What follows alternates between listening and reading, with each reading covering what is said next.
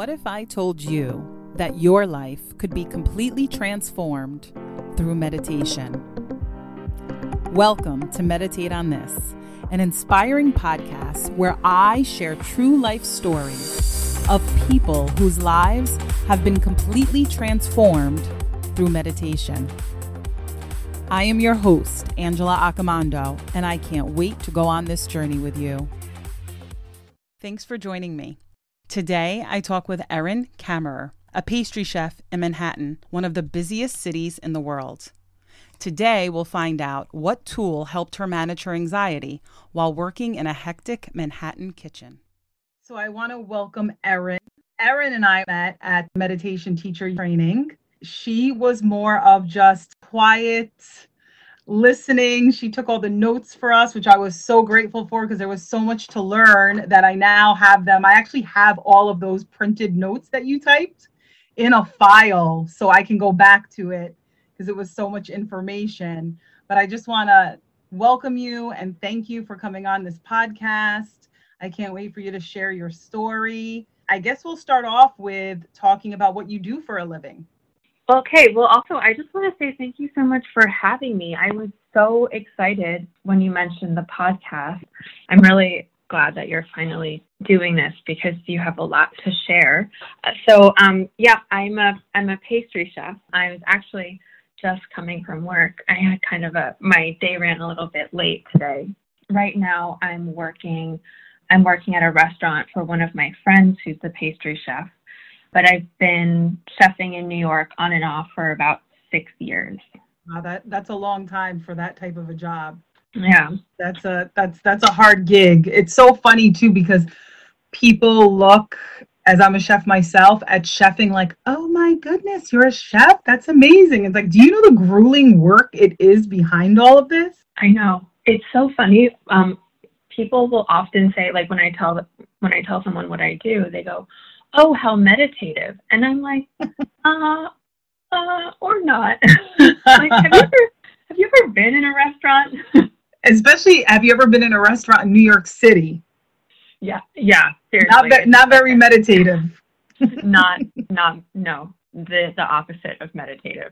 Yeah.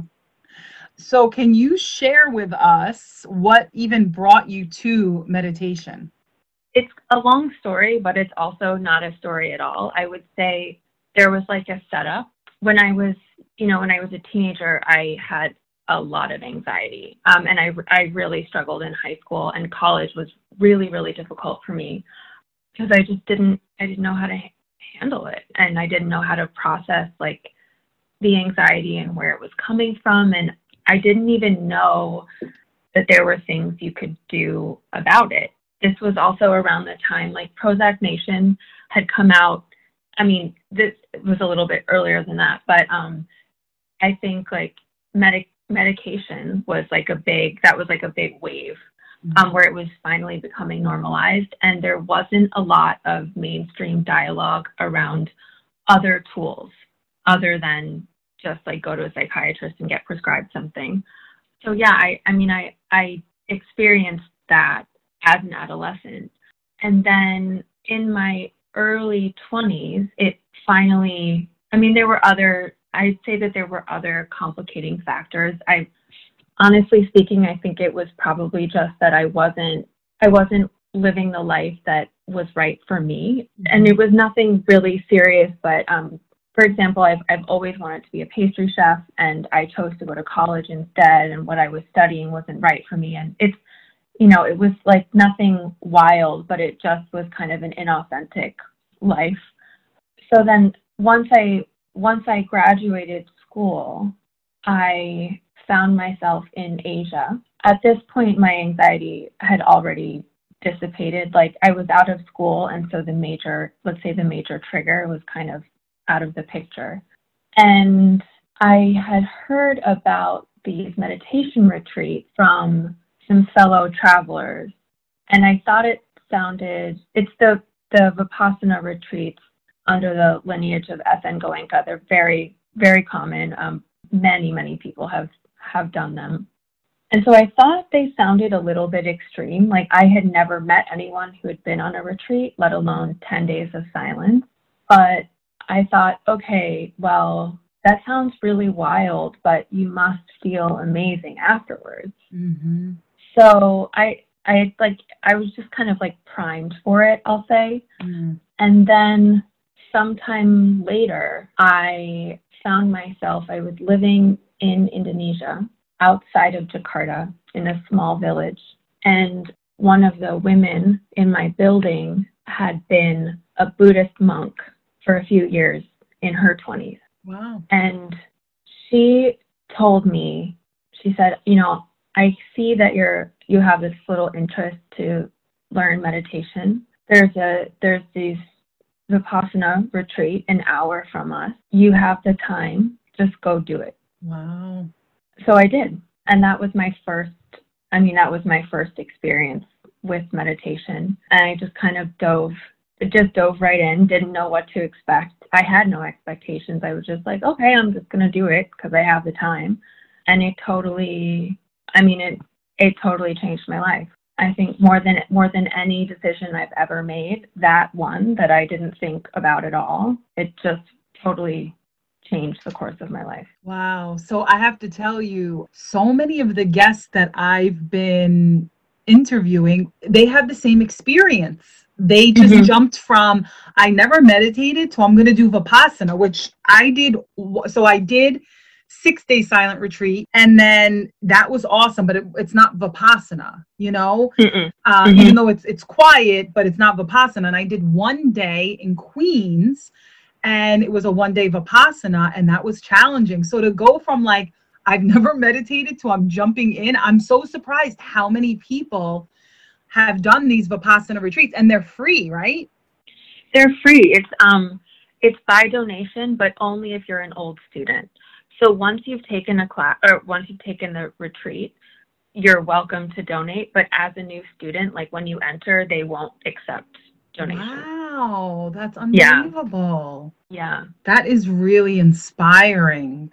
And it's inspiring that you and so many of the other guests have done that, because I've been meditating for a while now and I'm afraid to do Vipassana. I know you guys are like, yeah, I went from no meditation to silent Vipassana for 10 days. I think that, I'll say, at least for me, I think it was almost easier because you just you have no, I don't know, I just didn't think about it. And then I think the other benefit was, it's kind of like boot camp where maybe you're like, oh, I'm scared because I'm not in shape. But then after the end of 6 weeks, you're like, now I can run 10 miles. And so you just get to experience the benefits so deeply that it's like, that experience like lives in your body and you can't forget. Even if not everyone stays with meditation, and some people find a different traditions. I've practiced in many traditions, it's your path kind of will take whatever shape it will from there. But for me, it was that first experience. It was so visceral and deep that I was like, oh, this is the thing. And I'm like, oh, okay, I'll be meditating for the rest of my life. Wow. And so how did that shift your struggle with anxiety? Well, I still struggle with anxiety. But I think that, I would say it kind of has come in layers, the benefits. At first, the first thing I experienced at that first retreat was that so much of the anxiety that I was experiencing, I was creating for myself. Because there I am, I'm sitting in a place, I'm safe, right? I'm cared for. There's food. I have a bed. There's a place to shower. Like all of my physical needs are met. And I'm sitting on the meditation cushion, like just experiencing waves of panic. And then I realized like, oh, but nothing's happening. Yeah. Like my whole body is in a panic, but nothing around me is happening. Yeah. So I think that was the first like thing to kind of like tear through, and where I could actually see for myself that I was causing it. It's taken time, and I think as my as my practice changes, I can see deeper layers of like where that anxiety is coming from. And now I think what I'm seeing is that I say, oh, so at this point I'm responsible. And I mean, yes, I am creating it, but I am responsible for choosing otherwise. And it is very hard because fear feels so real. I mean, it's happening in your body. And so you're like, oh, I must feel this way in order to keep me safe. But it's like, no, actually, you just need to make that doctor's appointment, or like, you just need to like get that assignment in before the deadline or something. Yeah. So I think now I see that I am responsible for stepping out of it. And I have the agency to do so. Kind of like I thought I was in prison, but now I'm like, oh wait, the door's been open the whole time. Yeah. That's a good analogy. Yeah. So now when anxiety arises, what do you do? What's one of your tools that you could share? I'm a big fan of pranayama. So I do a lot of breath work, and it's just like very simple. But that helps me to regulate. Can you walk us through one of your, let's say, a pranayama that you could do just when you're at work? Actually, I do this one all the time. The Nadi Shodhana, alternate nostril breathing. Oh, you do it at work? I do it at work. I do it. I'm like not shy about being the weird person on the subway. I'm like, I don't care.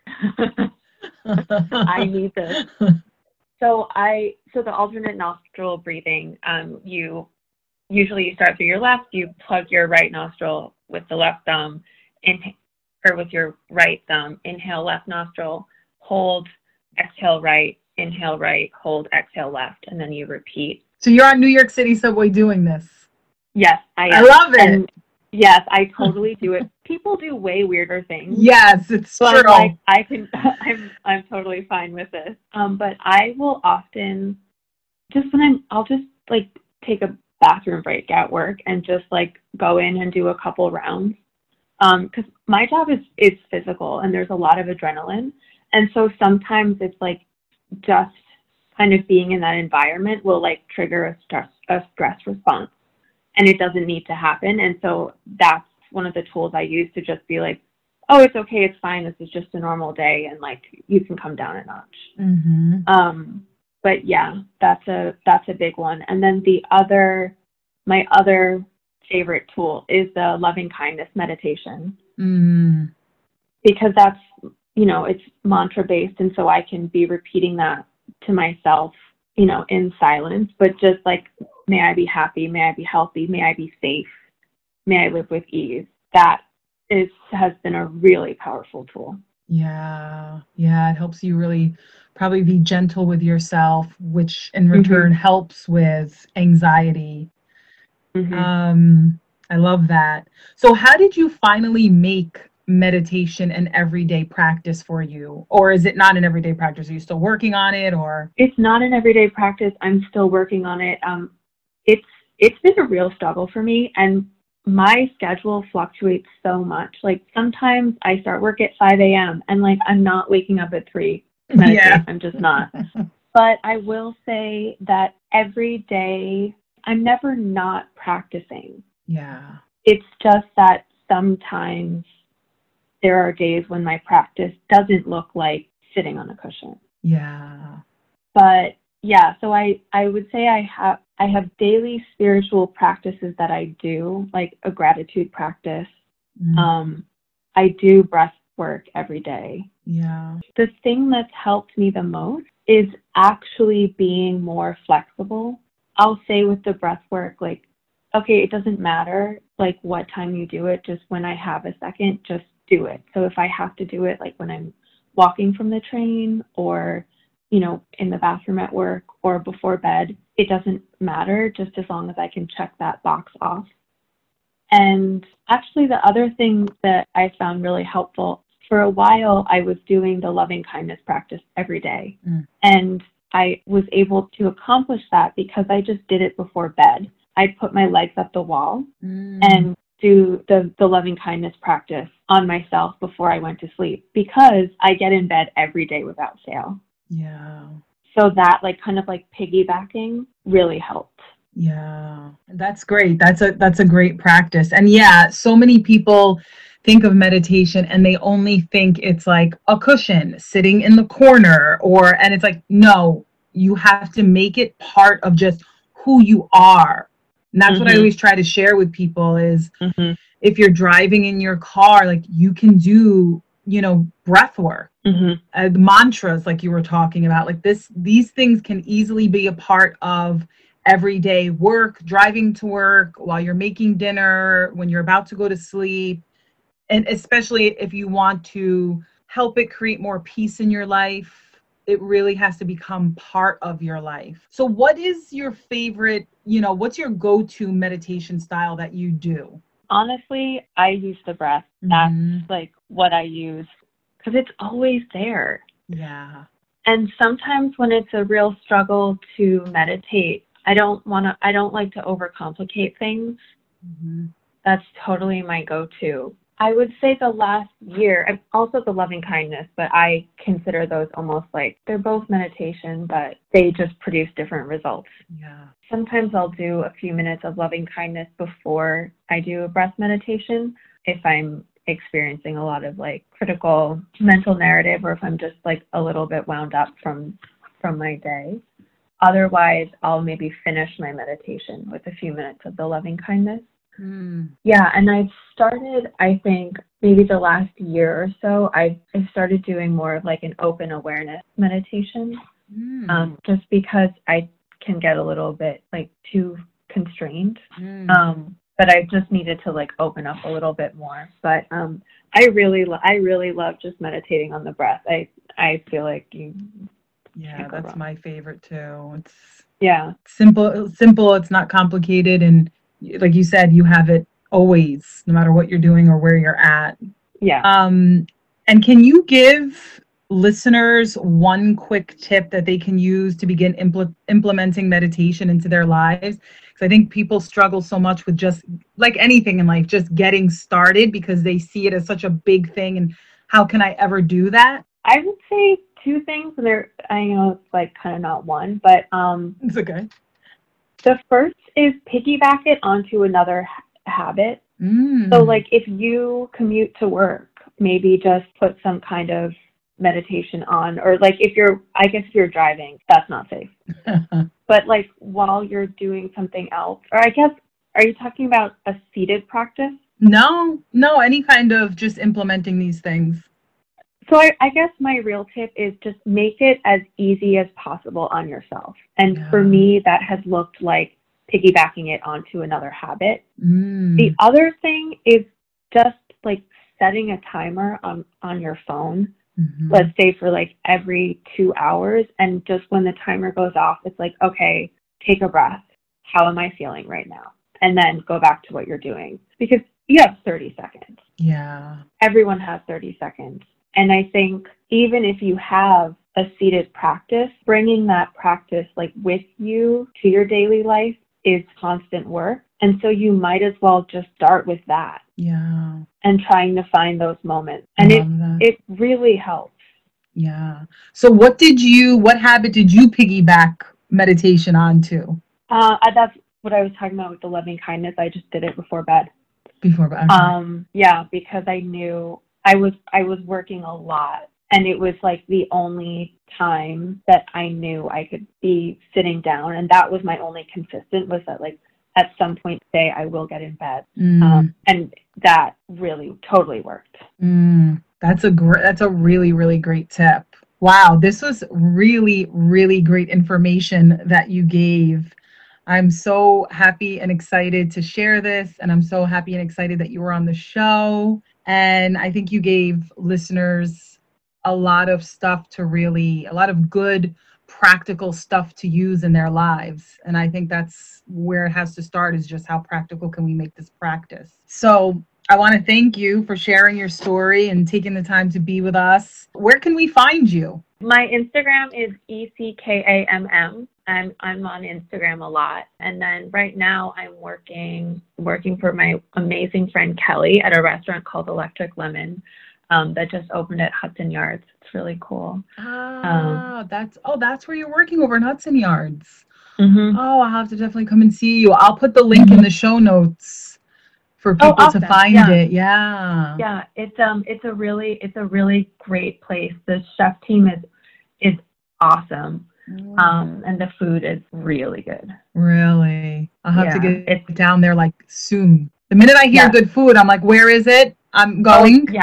Yes, you have to bring your husband. It's really, I think you guys would love it. That's awesome.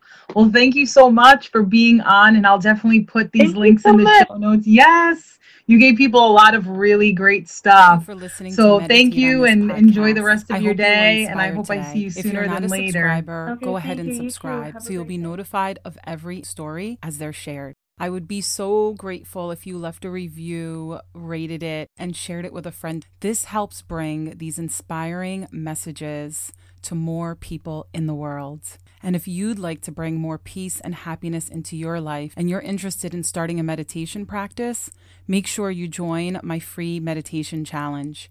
You can sign up for it at meditateonthispodcast.com, or there's a link in the show notes below. For daily inspiration, you can follow me on Instagram at Angela Accomando. Have a wonderful day. And remember, there's transformation through meditation. Ciao for now.